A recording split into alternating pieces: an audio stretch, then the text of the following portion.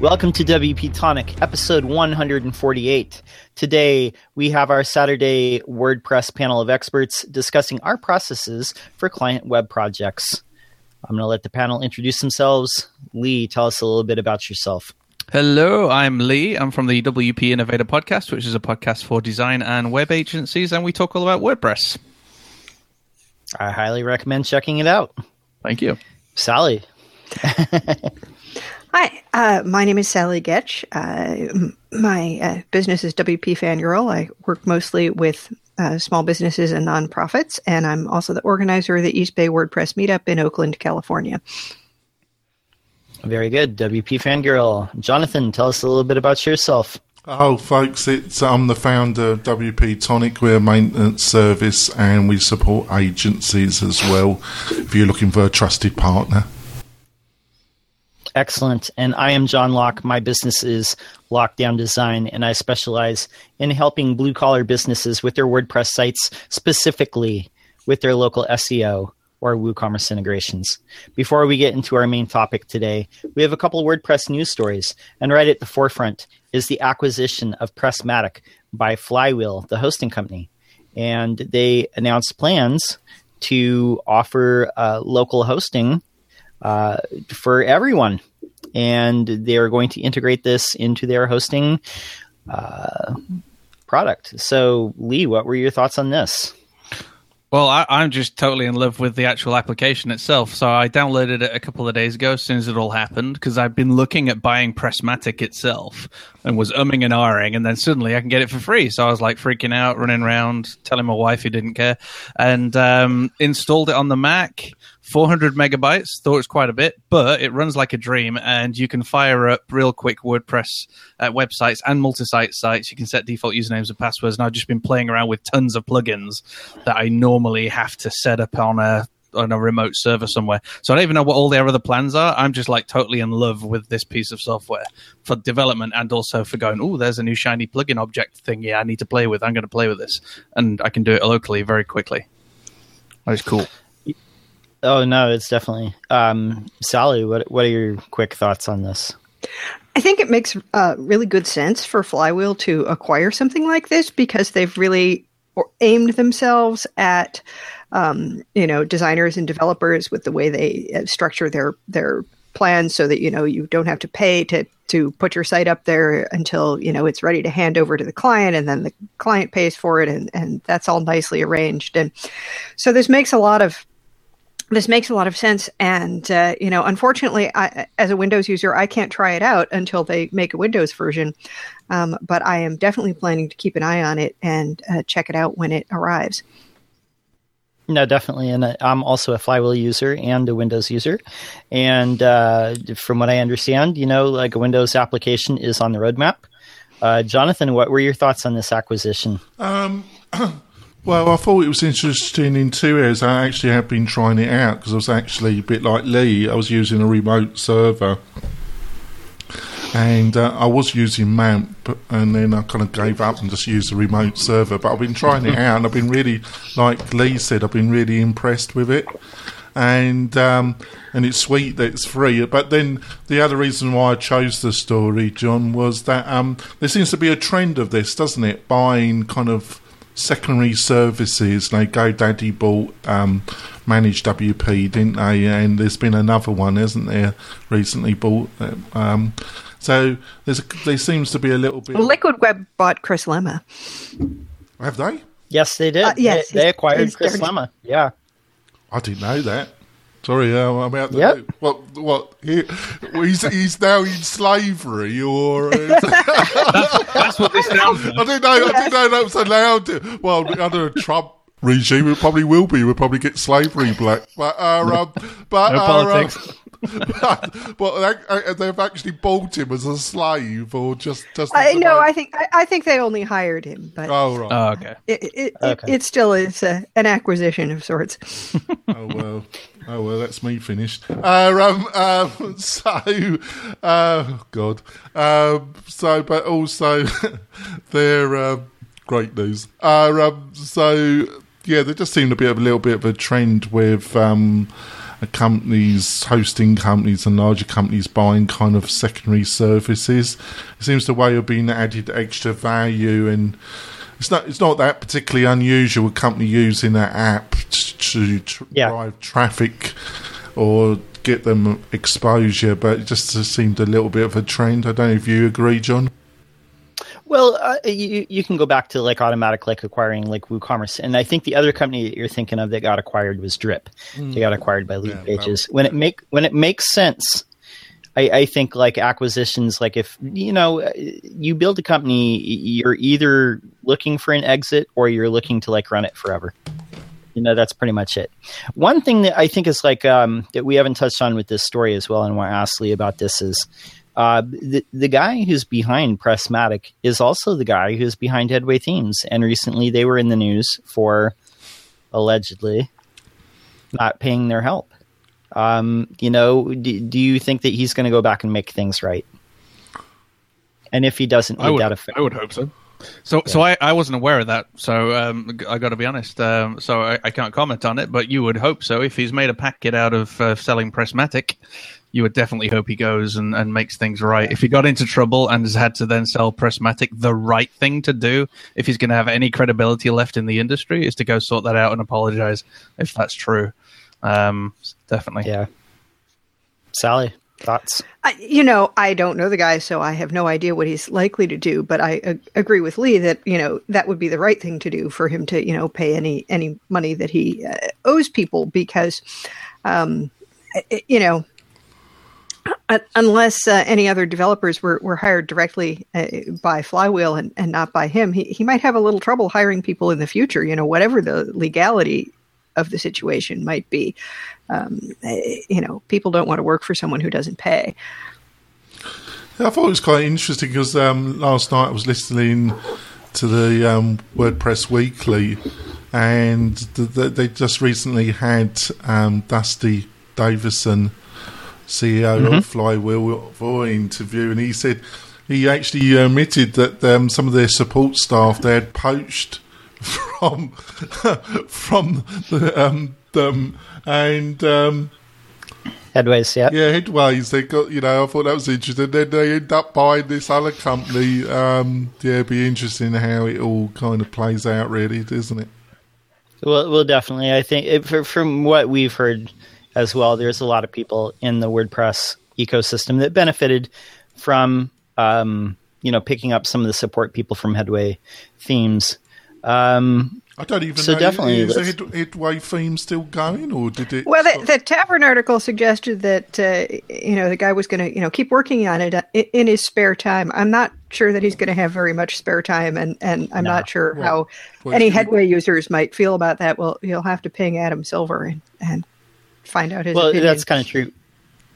Most of the time in like an acquisition, like you basically have to go work for that company that acquires you for a set amount of time. So I don't think he's going to have a lot of spare time. Well, which you might have, but on the other hand, John, will Flywheel want to be linked to somebody that's linked to another company that really peeved off a very large WordPress user base without actually trying to do something about it? It's really quite interesting, really, isn't it, John?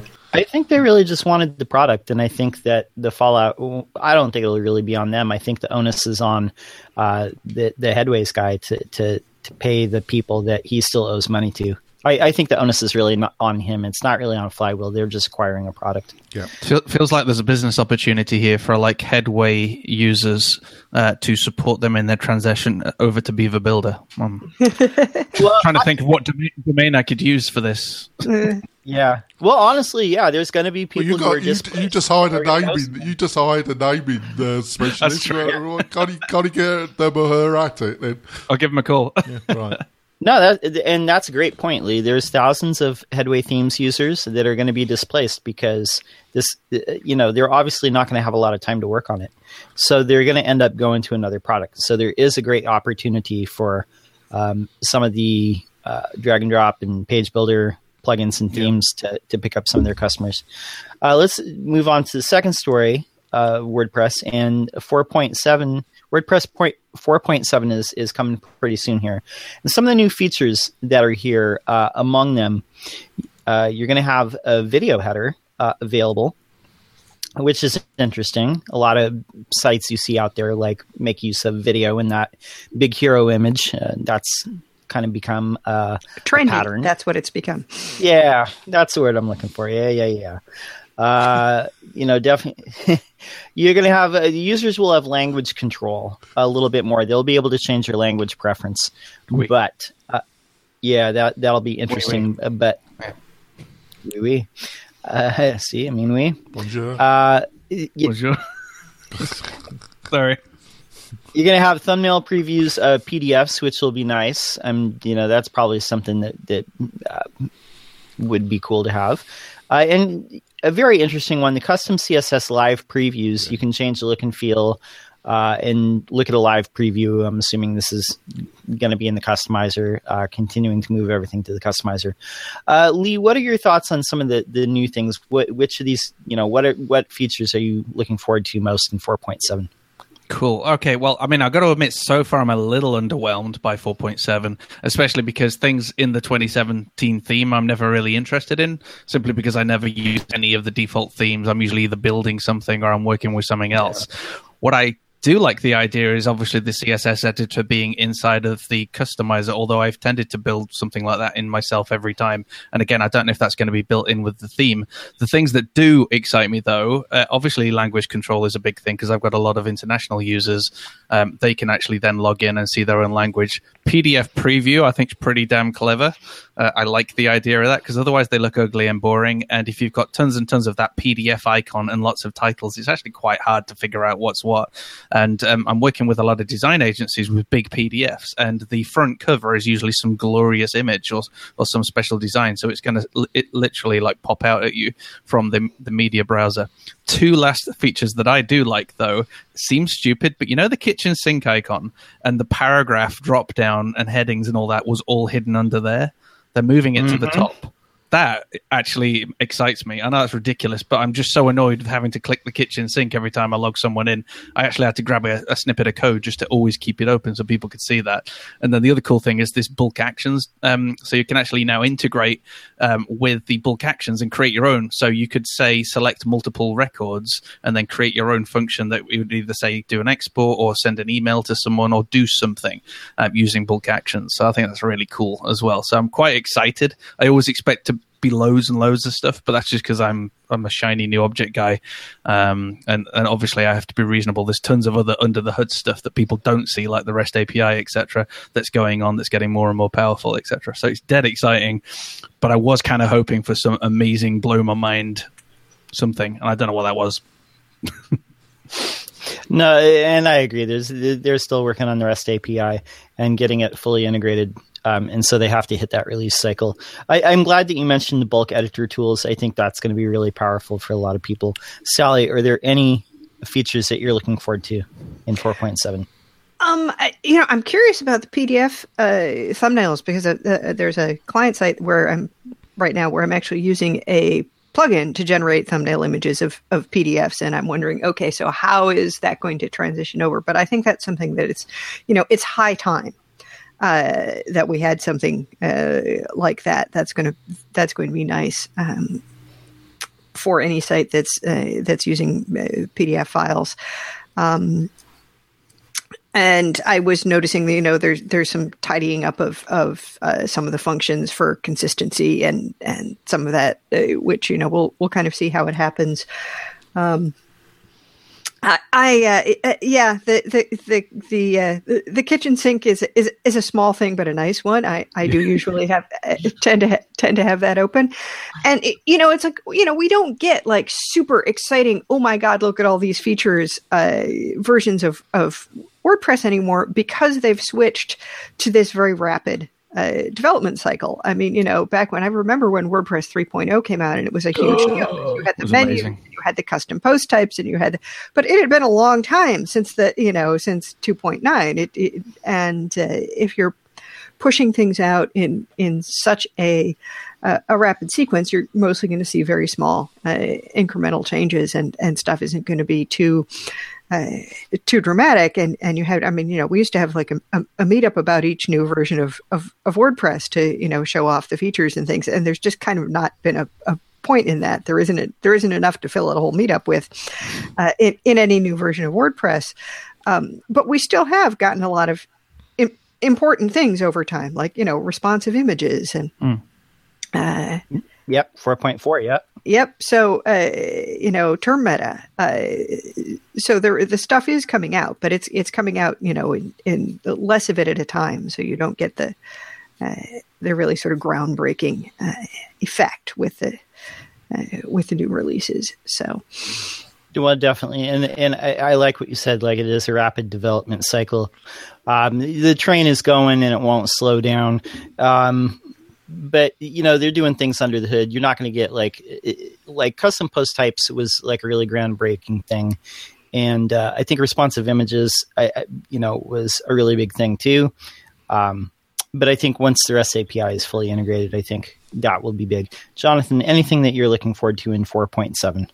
Well, there was one little thing I read that they also linked to the library. So when you rename something, when you tried to use the search, you couldn't find it. Seemingly they've sorted that out. So when you rename a file, you can utilise the search and find the thing. That's quite useful. Oh, that will be nice. Yeah, definitely. That was a bit of a problem, wasn't it? But also, like I think we've said a couple of times on other shows, the actual media library needs a bit of love and attention, doesn't it? It's a bit clunky. It needs a hug. Needs a hug, doesn't it? It's a big hug. A big hug. It is pretty, especially if you've got a lot of images, you can't put them in categories. I think there's some plugins that help you with it, aren't there? There are plugins that will do things like that, yes. But it would be nice to see a better media library arrangement in core, and something that was, I forget where I was seeing it discussed, but about the fact that every time you upload an image, WordPress generates all of your thumbnail sizes. Whether or not they're relevant. And for things like, I have Co-Authors Plus installed on a client site. You don't need those little, different avatar size thumbnails for anything except pictures of authors. You don't need to generate them for every single image that you upload. You don't need, certain, an image that you upload as a header, you might not need any other image sizes for, or only a couple of them, and not your special. So it'd be really nice to see something where you could selectively decide which thumbnail sizes got generated for which images, because there's just a ton of clutter that you have now in your uploads folder because of this. That's an excellent point. Sorry. Go ahead, Lee. One of the things that I tend to do nowadays with clients, because the media area does need a good hug, what I'll tend to do is usually add an extra taxonomy in there and then put in a filter so that people could actually relate images to one or multiple different terms within the taxonomy, so they can then use the filter in the list view to be able to filter down to groups of images. So it's not ideal, and it doesn't replace the ease of folders, for example, but it certainly does allow people to crunch stuff down quickly. There is a plugin, I'll find the URL in a second, that some of my clients have because they insist on folders. And I got to admit, I think it's by a company who, like Joom Unlimited or something like that. They used to do Joomla, and then they've also do WordPress plugins as well. But it's quite a heavy, slow, clunky plugin as well. So I personally wouldn't recommend it. The clients who want folders love it, but I definitely find it's a bit of a resource hog. Jonathan. Yeah, I'm sorry. I just agree with Lee. Really, I agree with Lee. Yeah, I just feel it needs a lot more attention. The media, it's one of those blaring things, isn't it? Well, I like what everybody said. It would be good to be able to sort by categories. Lee's solution is very clever. Being able to hook them up to taxonomies to where they can filter down, because when you start getting into a very large site where you're publishing like multiple times per day, it's impossible to filter down and find a specific image without some sort of help. So definitely. And in 4.7, I am looking forward to the PDF view. There's at least one client site that I did this year that I'm going to have to probably readjust. due to that, but it'll be a good thing. It'll be a good thing. Last news story, not really a news story, just like an announcement. Like the WordPress US is this weekend. Obviously, we're not in attendance. Boo. So sad. But we're enjoying a party anyway. We're all right. Red Stag. Yep. For real. But yeah, we'll discuss that like as we have a chance. Red Stag. Yeah.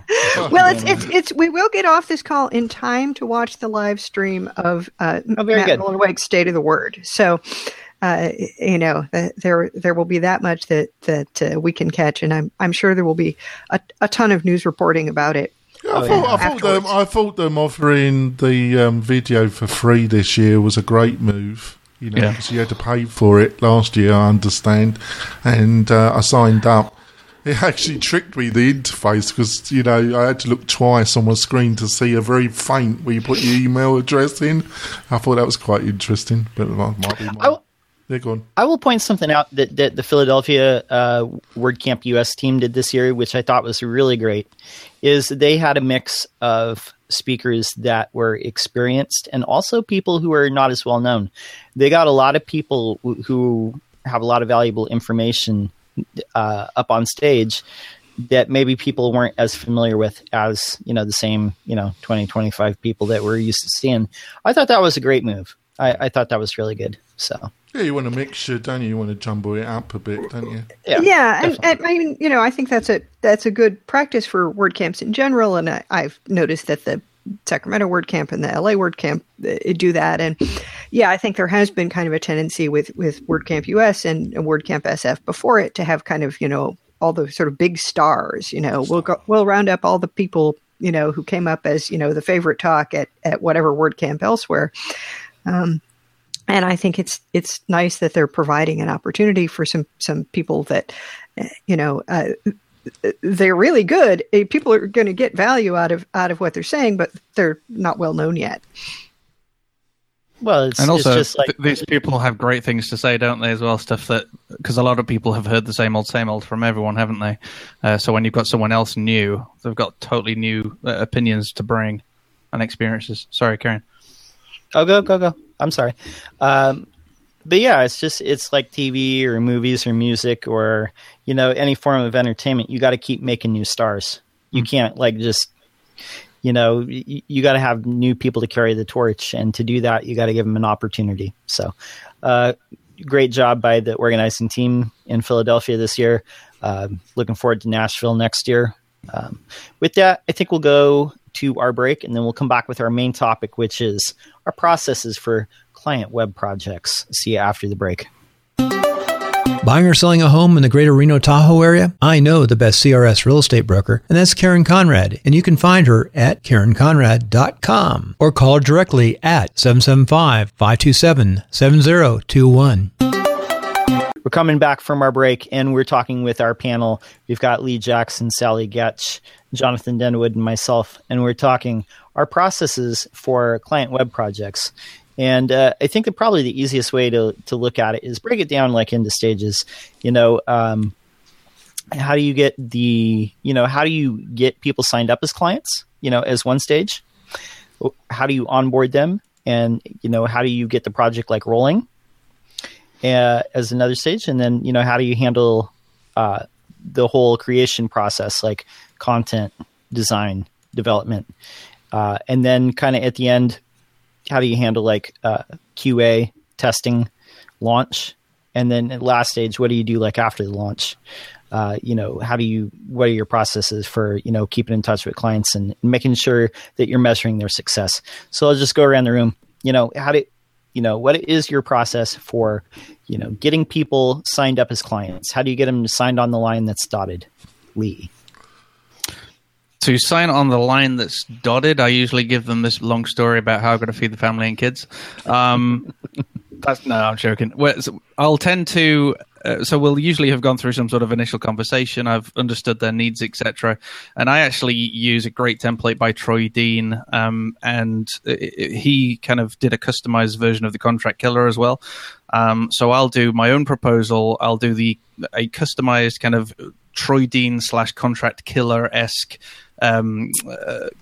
contract that would go along with that proposal, along with a signage area. So it basically, we're saying, we understand that these are your needs. This is the user story, etc. The sort of things that you need, you want us to produce, which kind of covers us from any scope creep, etc. And then within the contract, it talks about things like, see above what you're going to get. If you change your mind, that's great, but these are the rates for changing your mind, etc. We'll give you a quote, yada yada yada, and all that sort of stuff. And to actually get them to sign, I used to actually print stuff off and send it over and wait for them to sign it back, and they had it in the mail and all that rubbish. So we now just do everything online. I actually use in the UK a company called Signable, signable.co.uk, and but there are hundreds of online signing companies out there. There's even a WordPress plugin for it that keeps coming up in my Facebook feed. I'm probably going to end up buying it.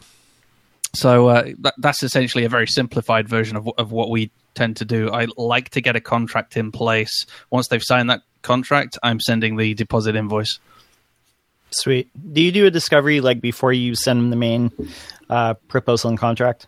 Indeed, sometimes we'll either do the kind of a free discovery because it's not going to be too complicated a website, or alternative, we'll actually send them a process which talks about the discovery process as actually the initial phase. Phase 1 is the paid discovery process, where they've come to us with a very complex build that they need, and realistically, I can't even do that to give them a budget. And I would warn anyone against saying any number, no matter how big you can think of a number. I guarantee you they've probably got more features than will fit in the biggest number that you can think of. So I tend to actually put a proposal over, which is simply a discovery process proposal, where at the end of it, they're going to get documentation, audio, recordings, whatever it is that is going to describe exactly what their needs are and give them a menu of what they can have. And then they can even decide to go off elsewhere if they don't want to use me for the actual build. Obviously, I want them to, because I'm going to have the most knowledge of it. But, I'll tend to do that for the super big stuff. No. Excellent. Sally, how do you get people to, sign into doing the project? It's not too different. Not too different from Lee. These days I get most of my clients by referral. So after many years of putting myself out there, people now just sort of contact me about work on a pretty regular basis, and I tend to be worried more about can I keep up with it all rather than where is it coming from. But as Lee said, there's generally a discovery process. And as I'm starting to do a larger number of complex builds, that is important. And, the paid discovery not only gives me the information I need to come up with a good proposal and to know, how much to charge, but it also gives me a feel for the client, because there are going to be times when, I actually realize I would prefer that they go somewhere else with the information that I give them. I mean, most of my client relationships are positive, and I like the people, I like working for them, et cetera. But sometimes there are just areas of friction, or there are people where it's like I can tell this person is going to change their mind every 2 minutes, and even if I make it very clear that it will cost extra to do whatever they want to do, it's just like the project is never going to get done. So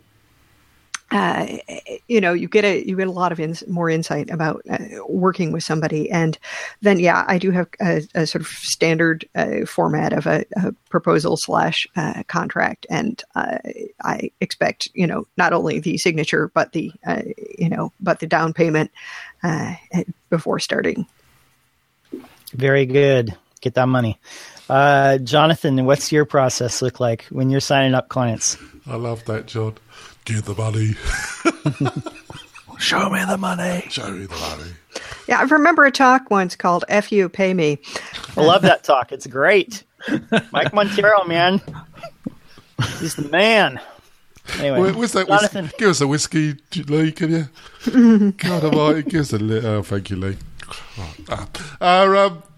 Well, I think it really depends, doesn't it? Because obviously you've got a kind of membership service site, so they pay monthly, which is nice.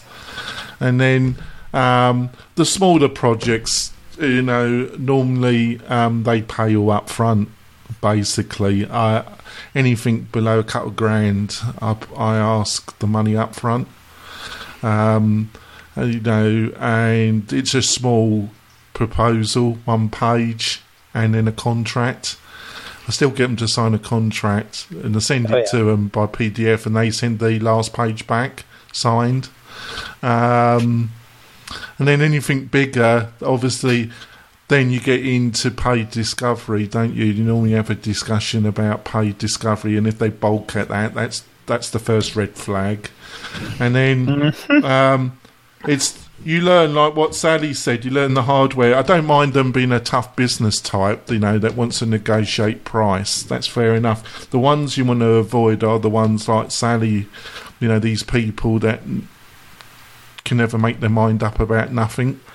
And because that's a death march, isn't it? That's a constant struggle. It's like herding cats, isn't it? It ain't gonna go very well. So those ones, but I think that was a disguised dig, by the way. Pardon? The herding cats. Big cat. No, I love the cats. They're very entertainingly. Yeah. My cats. I would rather attempt to make my cats do things than some of my clients, and my cats don't do anything I tell them. They're completely in charge. Don't believe it, folks. That they actually work for her coders. That would be amazing. I would even pay to watch. That's amazing. Yes. Imagine if you could do that, Lee. But no. Yeah. But of course, I don't know if Lee, it's very, very rare. Don't get me wrong. It's more the kind of defocused ones that have a endlessly change in their mind. They're influenced. They have a conversation with every individual around them, and yep, you got it right. They're constant, but there are the odd ones that are just mucking you around. Basically, I've only had that twice when it became obvious that they were trying it on, and that's why you need a contract, and that's why you need all the things that Lee talks about, because I think for 95% of situations you probably don't need as much as you think, but the reason why you do need it is for that very small minority where you're dealing with very unscrupulous and a very difficult client who, for various reasons, you didn't see the warning signs. That on reflection, they're always there, but but for whatever reason, lack of experience, you needed the money, whatever the reason, you didn't want to see those warning signs, and you're dealing with I've only had 2 circumstances where it was like that, but that's why you need proper contracts and all the rest that Lee talked about. One thing about different clients, by the way. I'm so sorry, John. Everything that was just being talked about clients. There's a new podcast come out called WP Builds. There are a couple of friends of mine in the UK, Nathan and Dave, and they spend kind of 45 minutes talking about 13. I don't know why they picked that number. Different types of clients that definitely raise warnings, including the ones that ask for a clone of Facebook. So that might be worth, especially for John, because you looked like you needed a hug there. To listen to and recognize a few of the clients that you may have a few warning signs about. Yes, no, the ones who want, buildmeamazon.com for $500. $10. Yeah. Definitely. And I just want to thank you too, for last week too, helping out. I just want to say something on top of that, John. I think the other factor is, and I think Lee's mentioned this last week. Actually, you got to really understand why they want something, because on reflection, a couple of times where it's got a bit hairy and why you need a contract, folks, is there's one time I really didn't fundamentally understand why the reasons I thought the project was being done were not the real reasons why the project was being done and paid for. And because I didn't understand the reasons the real reasons, we got into a bit of a situation. So you got to really understand as best you can, which is part of discovery. There's a different part of discovery than just the technical specifications. It's really getting your mind around why they really doing this project, because that will really control the drivers of the project, if you understand what I mean. Oh, absolutely. Absolutely. Definitely. I mean, I remember a situation where I was called in to rescue somebody's site, basically, that there had been a screw up with paying for their hosting and everything was gone. And we had a old copy of the database and an old copy of the files. And we had to install an old version of WordPress on a local server and pull everything in. And it was a big production. And, but I later talked to the guy who had brought me onto the project, and he said, that there had been a bunch of politics within this company, which was it was mostly family and him. And that, because several of the members of the company were arguing with this guy and he was the one who brought me in, they were basically never going to hire me to, take it the next step and, redo the website. And yeah, those are the things that you may never know, that they may go out of their way not to tell you, but that are really going to affect, what happens and how it happens. I'm glad you brought that up, Sally. I've had a couple situations like that before. And I can tell you this, if it's a family business and one of the decision-making family members is against the web project, chances are it's not going to, come out as good as it could. Chances are very strong. So that's definitely something to look out for. And I appreciate what Jonathan said too, about you have to understand the real reasons why a project is being done in the first place, why they're choosing to spend money. It's usually they want something to happen, but you need to understand what it is they want to have happen. So a little bit of how I've changed up my own process for signing clients this year is I've started doing just paid discovery, no matter how big or small the project is. If I think the project is going to be pretty small, pretty simple, I won't charge them a ton. If I think it's going to be bigger and complex, or if I think that it's going to be a higher value in the end, I'll charge them a little bit more. But I always charge for a paid discovery. And the reason I do that is because there's so many people that will call you up and they don't know any better. I'm not blaming them. But they'll call you up, they'll call you and about 5 other people up, and they'll try and, pick your brain for free as much as they can, unless you, force them into your process. And that's why I do the paid discovery. If they're really serious about it and they're a revenue producing business, they'll be able to do a paid discovery. The second reason I do that is once they've given you money, the likelihood that they're going to continue to go with you is pretty strong. And what I give them at the end of the paid discovery is, a scope of work, a strategy for getting the goal that we're intending to get. Any research notes I have. Also a proposal, my terms and conditions, all those, legalese things. But they get the whole thing. And in the proposal, I lay out what problem we're trying to solve, what we're trying to do, the situation, all that, the benefit that they're going to get from it, and give them 3 options at the end. So it's not just one option. They can, to where they can say, no, I don't want to do that. It's choices of how they want to work with me. And from there, if they say yes, which is usually the case, then we go on into the project. And so I want to go around and ask the panel, once people, give you the deposit, once they are committed to doing the overall project, how do you onboard them? Is there anything special that you do? Do you give them a packet? Do you have an email sequence, anything like that to onboard them and teach them about what the project is going to look like and what their role is going to be in it and what your role is going to be in it? Lee. Alrighty. Well, we'll tend to do kind of an initial kickoff meeting, and that will be talking about what the tools are we're going to be using throughout the project. I will have normally by this point done that Gantt chart. I usually do a Gantt chart as part of the proposal itself to say if everything clears for this particular date. This is roughly what it's going to be. Obviously, by the time the project actually does kick off, we'll adjust that. We'll go through the Gantt chart. We'll go through what the project management software is we're going to be using, which is mostly Freedcamp, and we'll give them a little bit of training. I'm stealing the idea from last week where someone said they actually do a video of how to use the system, because I do think that one of my weaknesses there is I'm giving them a very quick, hey, this is how you use it, etc. And because I know how to use it with the back of my hand, and then people are messing around putting loads and loads of things in the discussion section instead of tasks and stuff. So still a work in progress, but ideally people would then start adding in the tasks, etc. Usually from that meeting, we'll have set then a schedule of meetings.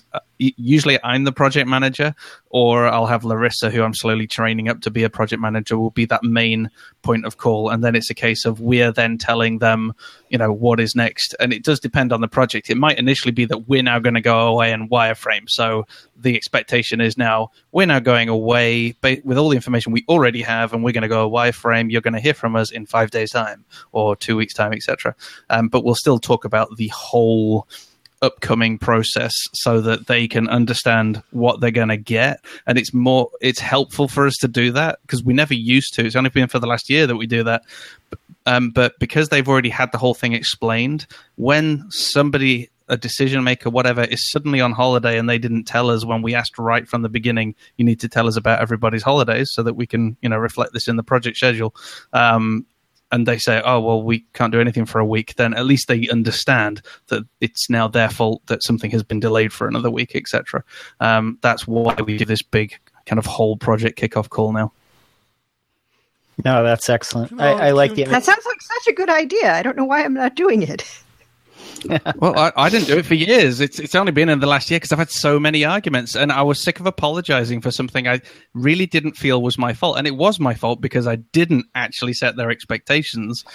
And at the same time, they had really unrealistic expectations, but it's still my fault because it was my responsibility to help them understand how the project should work, because I know how a web development project goes. They don't. And it was actually fostering in me a real negativity towards clients. I was actually bitching about clients, thinking, oh, they're all stupid, when actually it was my responsibility to actually help them understand how the process works. So I feel pretty bad for being a bit of an idiot for a few years. But hey, I'm 34. I've learned a bit more since then. Oh, you're just a young man. You're a baby. You're a baby. You are the baby in this group. Yay! You're the... Actually, Lee, can I ask a question? On the bigger projects, do you actually kind of break them down into sections that have sign-off yes. elements to? Yeah, we call them sprints usually, and because phases usually describe the bigger phase of an entire project, because you might have a phase 1, which is going to be the minimum viable product, and then phase 2 might be kind of 2.0 with lots of extra features. So the phase will be then split into sprints. I usually split them up into about 2 weeks, and at the beginning of that, we're saying what we're expecting to build. At the end of the 2 weeks, that's the initial 2 weeks of that phase. That's when they're going to then start the QA process. There's one last week of QA process and fixing for that, and then it's signed off, and anything that then gets changed on that in, say, 3 sprints time is chargeable because they've already signed off on that sprint. And it's definitely useful on the more modular builds where it's a big project and we've got, the contact list section that we're going to do. And that's a 2-week build and 1 week QA, sign off, now on to the next. Right. Definitely. Yes, it's occurring to me that I'm going to need to that I should routinely tell clients what it means if they've signed off on a design or on on something, because I'm not sure that they necessarily get it. They just think like we could just keep going. It's like, oh yeah, well, it's okay that I've changed my mind and want to do it this way. And, even though we had all these meetings about doing it the other way. Well, culturally, to be serious, it's a real, like if you're dealing with agencies or slightly bigger organisations that done this type of thing a few times that they understand. But if you're dealing with smaller businesses and this is their first project, if you think they know what a sign-off really means, you're deluding yourself. Yeah, I mean, it's unless they've had remodeling done on their home or something where they've been in a position to be faced with what a change order actually involves. And I think one of the issues with smaller businesses is they just don't have enough experience as businesses, and they don't necessarily know the answers to some of the questions that we're asking them about their goals and how they're going to measure them and these kinds of things. Yeah. No, that's an important thing that both you and Lee said, is it really is up to us to lead the project. And because nature abhors a vacuum, and if there's a lack of leadership, they're going to try and jump in and assume that leadership and take over the project management. And that's definitely what you don't want. So, well, if you do allow that that's going to be already sunk. That's a death march, isn't it? That's basically that is going to be a classical death march, isn't it? You're going to end up making it absolutely, and you'll make absolutely no money, and you end up with somebody it will just turn into a total mess, won't it, John? Yeah. Definitely. And how I handle like onboarding, I don't have like an email sequence or anything like that, but definitely we'll do a kickoff meeting. We'll schedule regular meetings. I'll give them regular communication to where they know what's coming. And I don't use a Gantt chart, though that's an excellent idea. That's probably something I should look into. But but definitely it's just setting the expectations of like what's going to happen. Like this phase is going to take this long, or each subsequent part of this project. Here's how long it's going to take. Here's what you can expect, and over communicating that at like every step. Yeah, can I actually jump in, John? Jump in. Yeah. I take a very different point of view, actually. It just really depends on the project size and the price point. If it's anything below 2,000, it's very narrow scope of what we're doing. We just get paid. We just give a broad outline. They get a quick onboarding, and we get it done as quickly as possible. Right? The quicker you get something like that done, the less scope there is of anything else entering it that can put you off.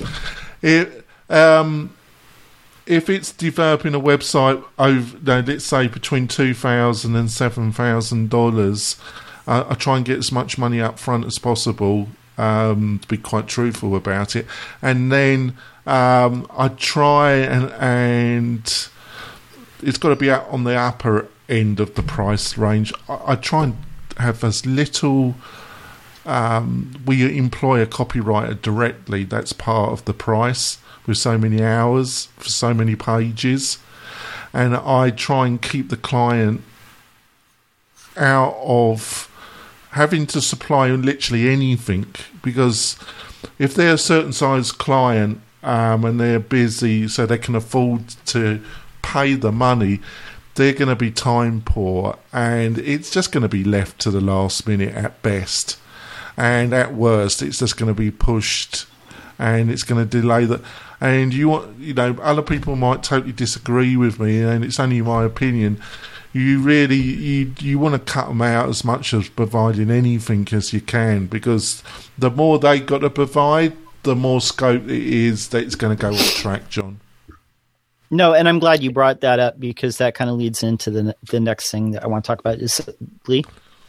Did you want to? I was going to disagree with him. Yeah, go on. Off you go.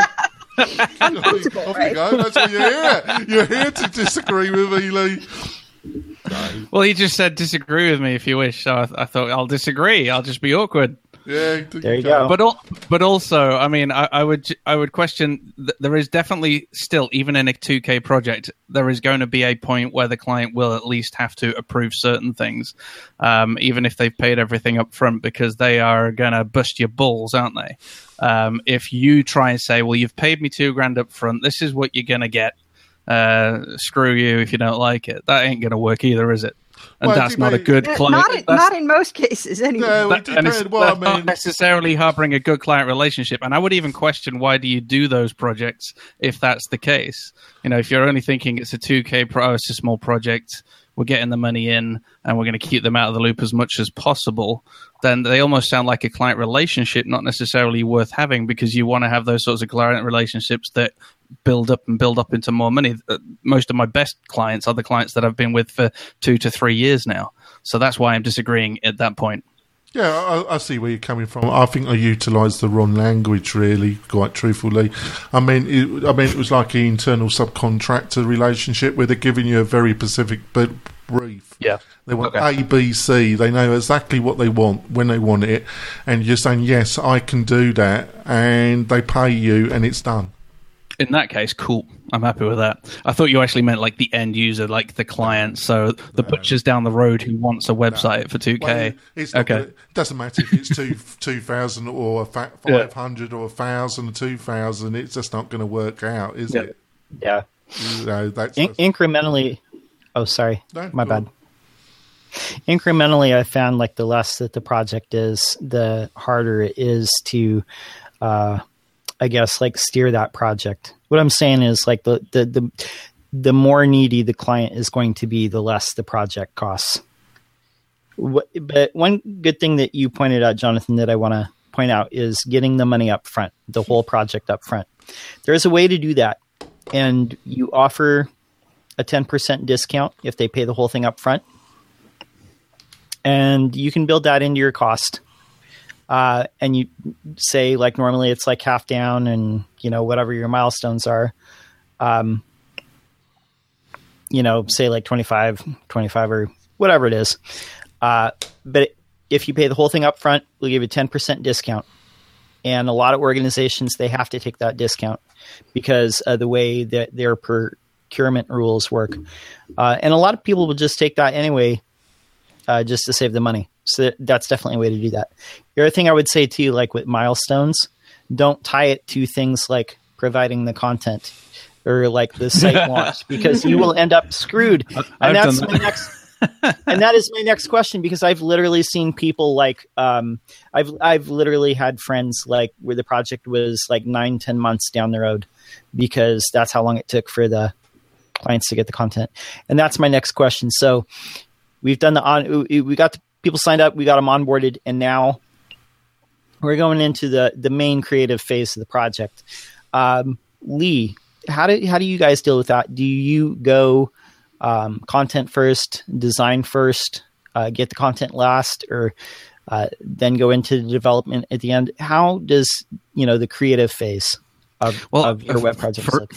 For us, it's pretty cool because we actually don't agree to do any of the content. In fact, our sign-off point is actually when the theme is fully designed, finished, coded, and installed, and the website is completely empty, is still when you pay the final bill, because you've now got as many years as you want to fill in the content, because here's your training. Here are the videos on how to use the system. Here are the pictures of what you want your site to look like, and we've built the tools for you to do that with the training, and it's now your responsibility, Mr. or Mrs. Client, or Ms. or Miss or whatever, to put in the content. And we will be here to help and support you, but you definitely need to pay your bill, because we ain't even going to make it live, even if you do your content in 24 hours, until that bill's paid as well. So we don't have any reliance on content, and that was because of the problems we've had in the past. We even tried to get copywriters involved, etc., but then you had the problem, or at least we had the problem with the specific copywriters we were using, that not only was it becoming a protracted design process of revision 3 million, even though we'd actually put 2 revisions in the design, but we then had the same problem with content and copy, etc., just going on and on and on. So we now phrase the build as that we'll build the technology, etc. We'll approve the designs with Lorem Ipsum and some real content if they've got some, because obviously that's going to be very useful. And they'll always have a rough idea of, this page, we're going to want to say these sorts of things. We need a call to action and all that sort of stuff. So all of those elements are designed, and the toolkit, the WordPress theme with all the tools to do that, are fully coded and provided.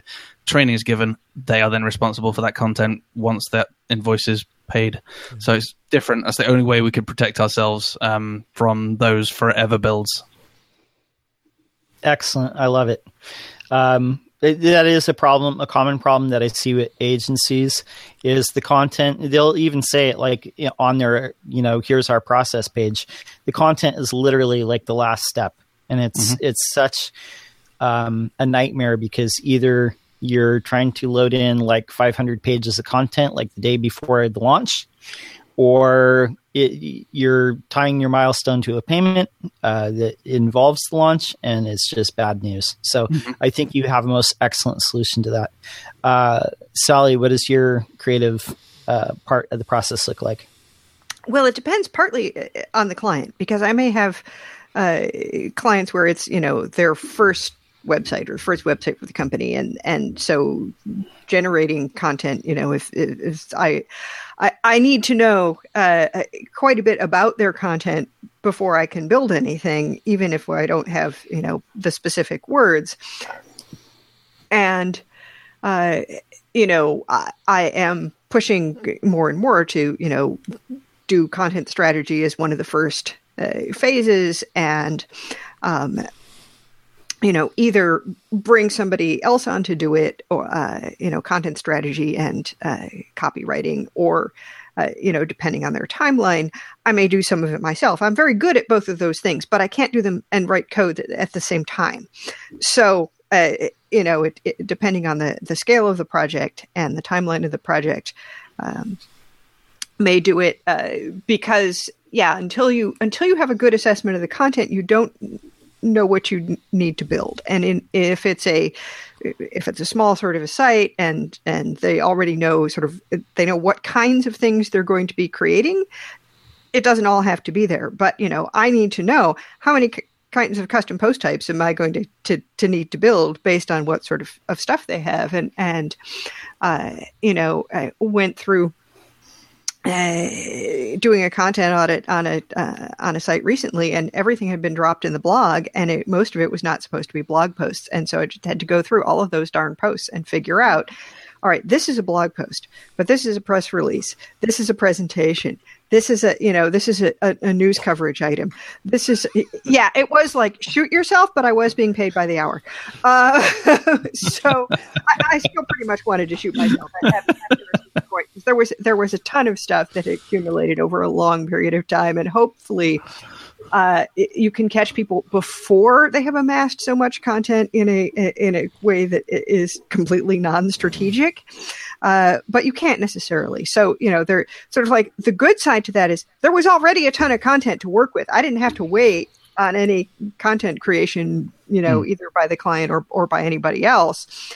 There was a ton of content there to work with. We could do the design based on the client's real content. The downside is, well, if the content hasn't been organized very well, then you've got a lot of work in there. And likewise, if it's a startup and it's their new site, well, they may not have a lot of content or be planning on it. It's mostly sort of, we have a sales page, and then we have or it may be, well, we know that we're going to blog, we know that we're going to have we're going to need an online press room. We know, so that we know what to create, and then there may just be kind of a placeholder content in it. But I don't think people, it only takes once or possibly twice of, waiting a million years to get paid because you tied something to stuff that's their responsibility to produce before you change how you tie your payments in. Exactly. Jonathan, what is he? I really haven't got anything more to add. I think Lee, the kind of Lee's process is totally clear. It really depends on the type of client you're dealing with. But if it's quite clear, that's the setup, and it's totally clear on the onboarding in the documentation, and that's it.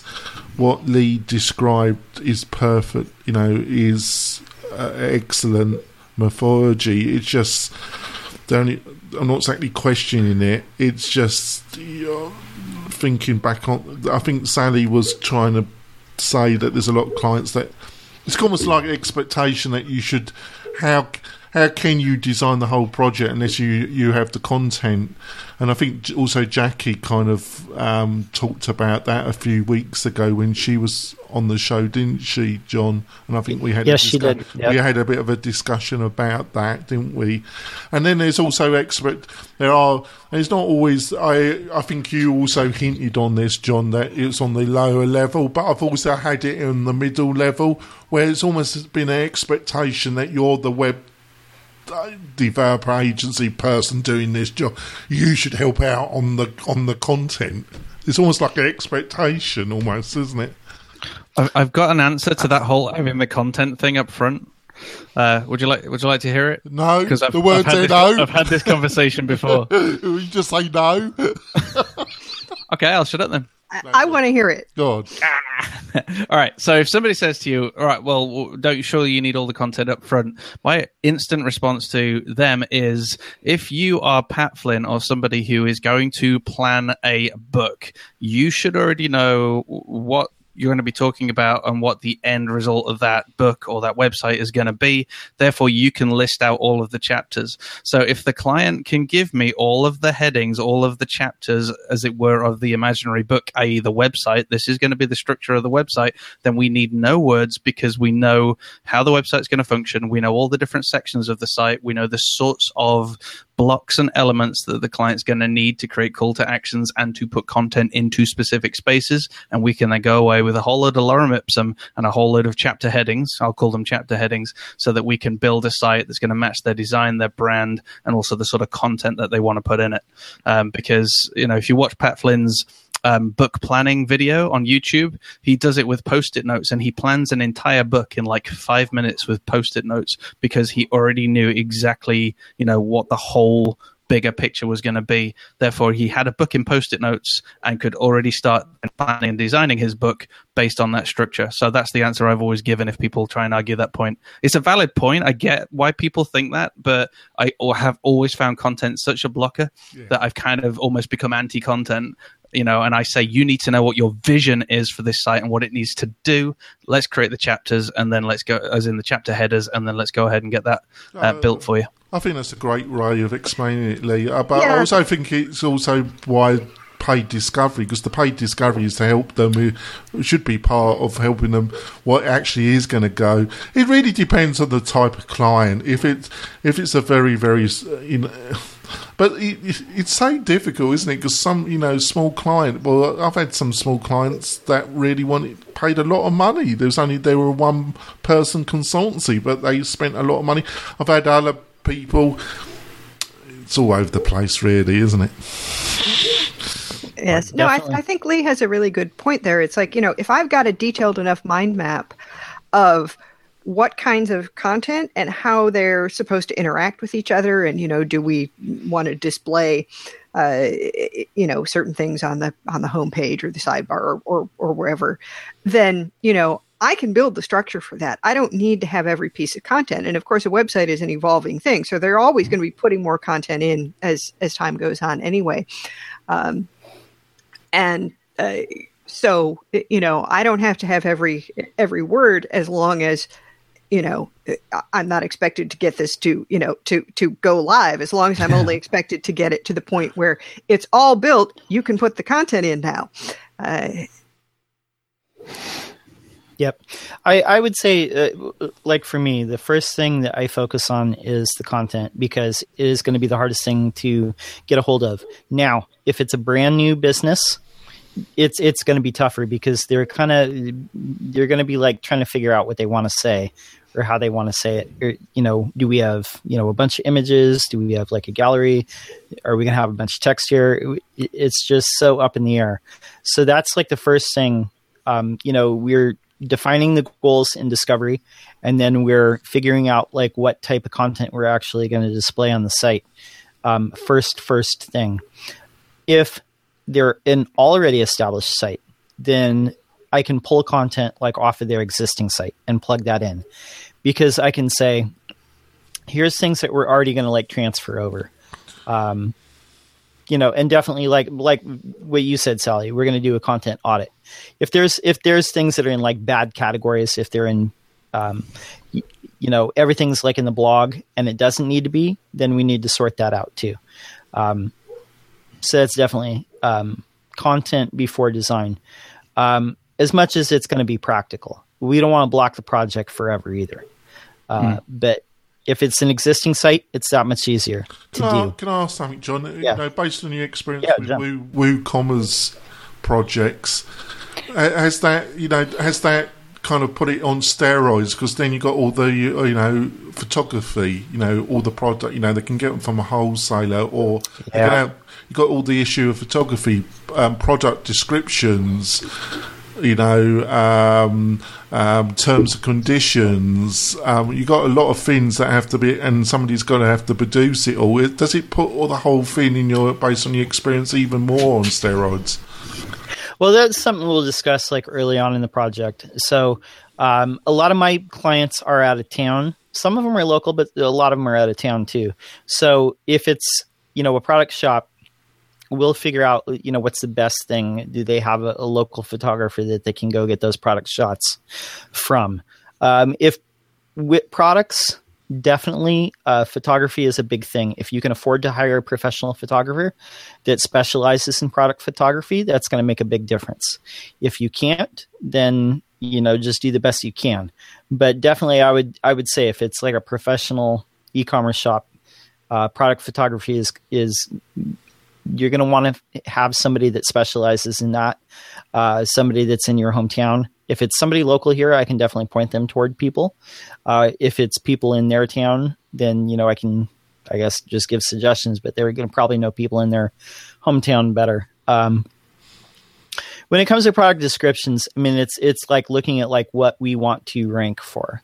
What are you trying to, get this site to rank for? What are you, each of these products, what are people typing into Google that you want to find it for? That's going to determine a little bit of the product description. Yeah, I just meant more about their self-awareness. If it's their first pony trip down this, their awareness of time and cost to write all these descriptions, to get the price of getting a professional photographer to spend like 1 to 2 days, depending on the amount of products they've got, about just the volume of work and hours and expense.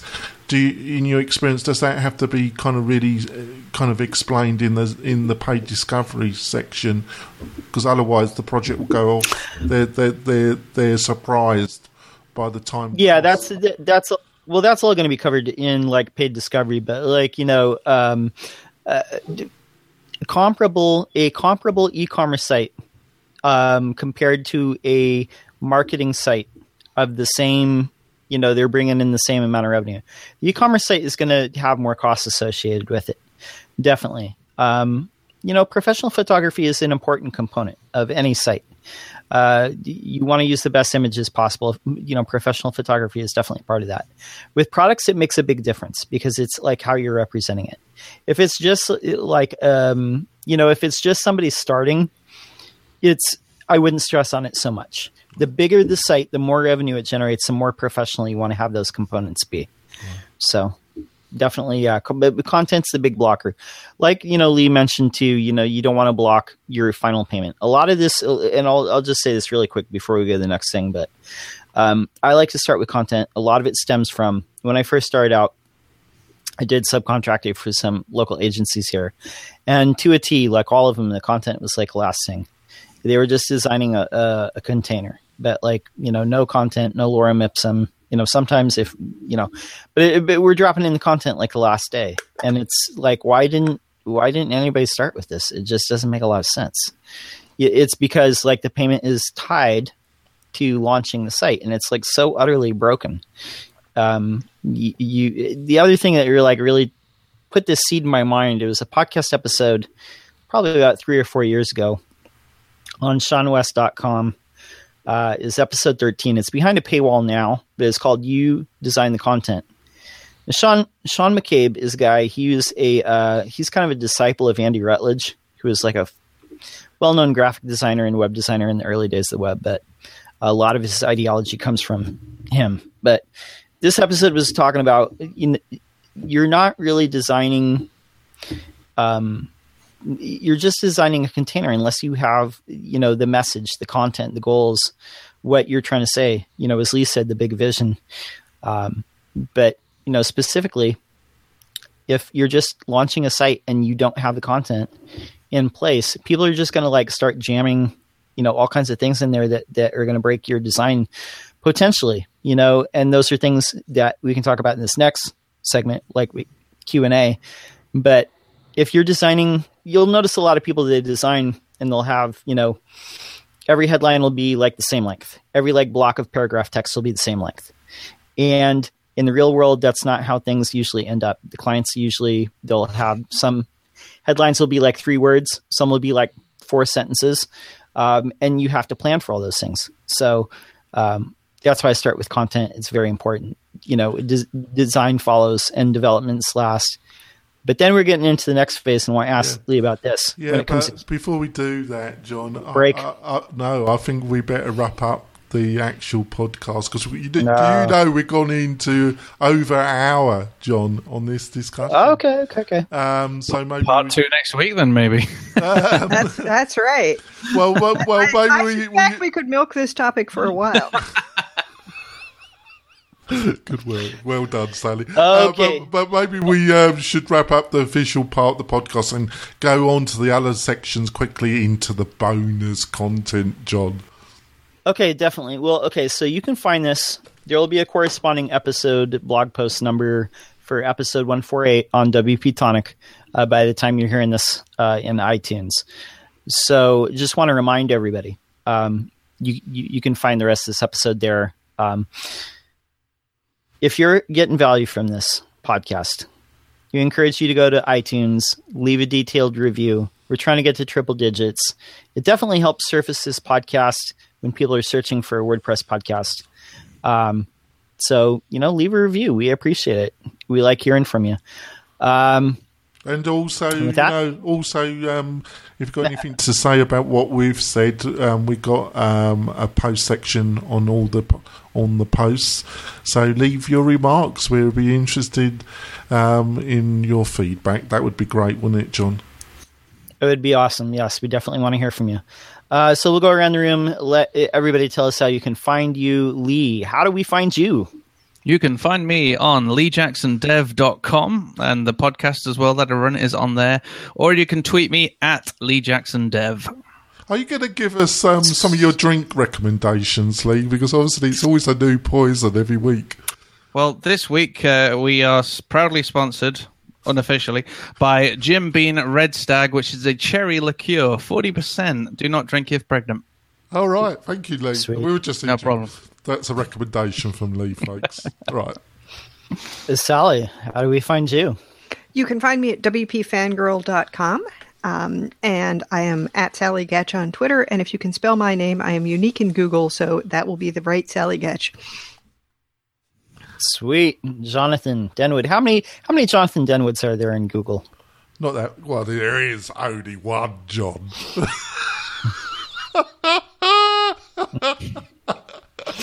Maybe ringtone that laughers. Oh, sorry, I'm not well today. I've got a bad neck and shoulder, folks. So I'm not 100%.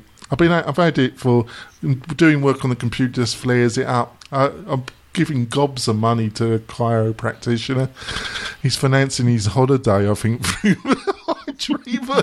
Putting another story on his house. Yeah, I think so. He was telling us he was looking forward to Trump getting in because his CPA said he was going to have to pay so much tax if you're over $700,000 a year or something. I'm paying you too much, mate. And but the way to get hold of me, folks, is quite simple. Either email me at jonathan@wp-tonic.com. I will get back to you as quick as possible. I do personally answer any questions or inquiries or anything about the website myself. Or you can get me on Twitter at Jonathan Denwood. It's the same setup.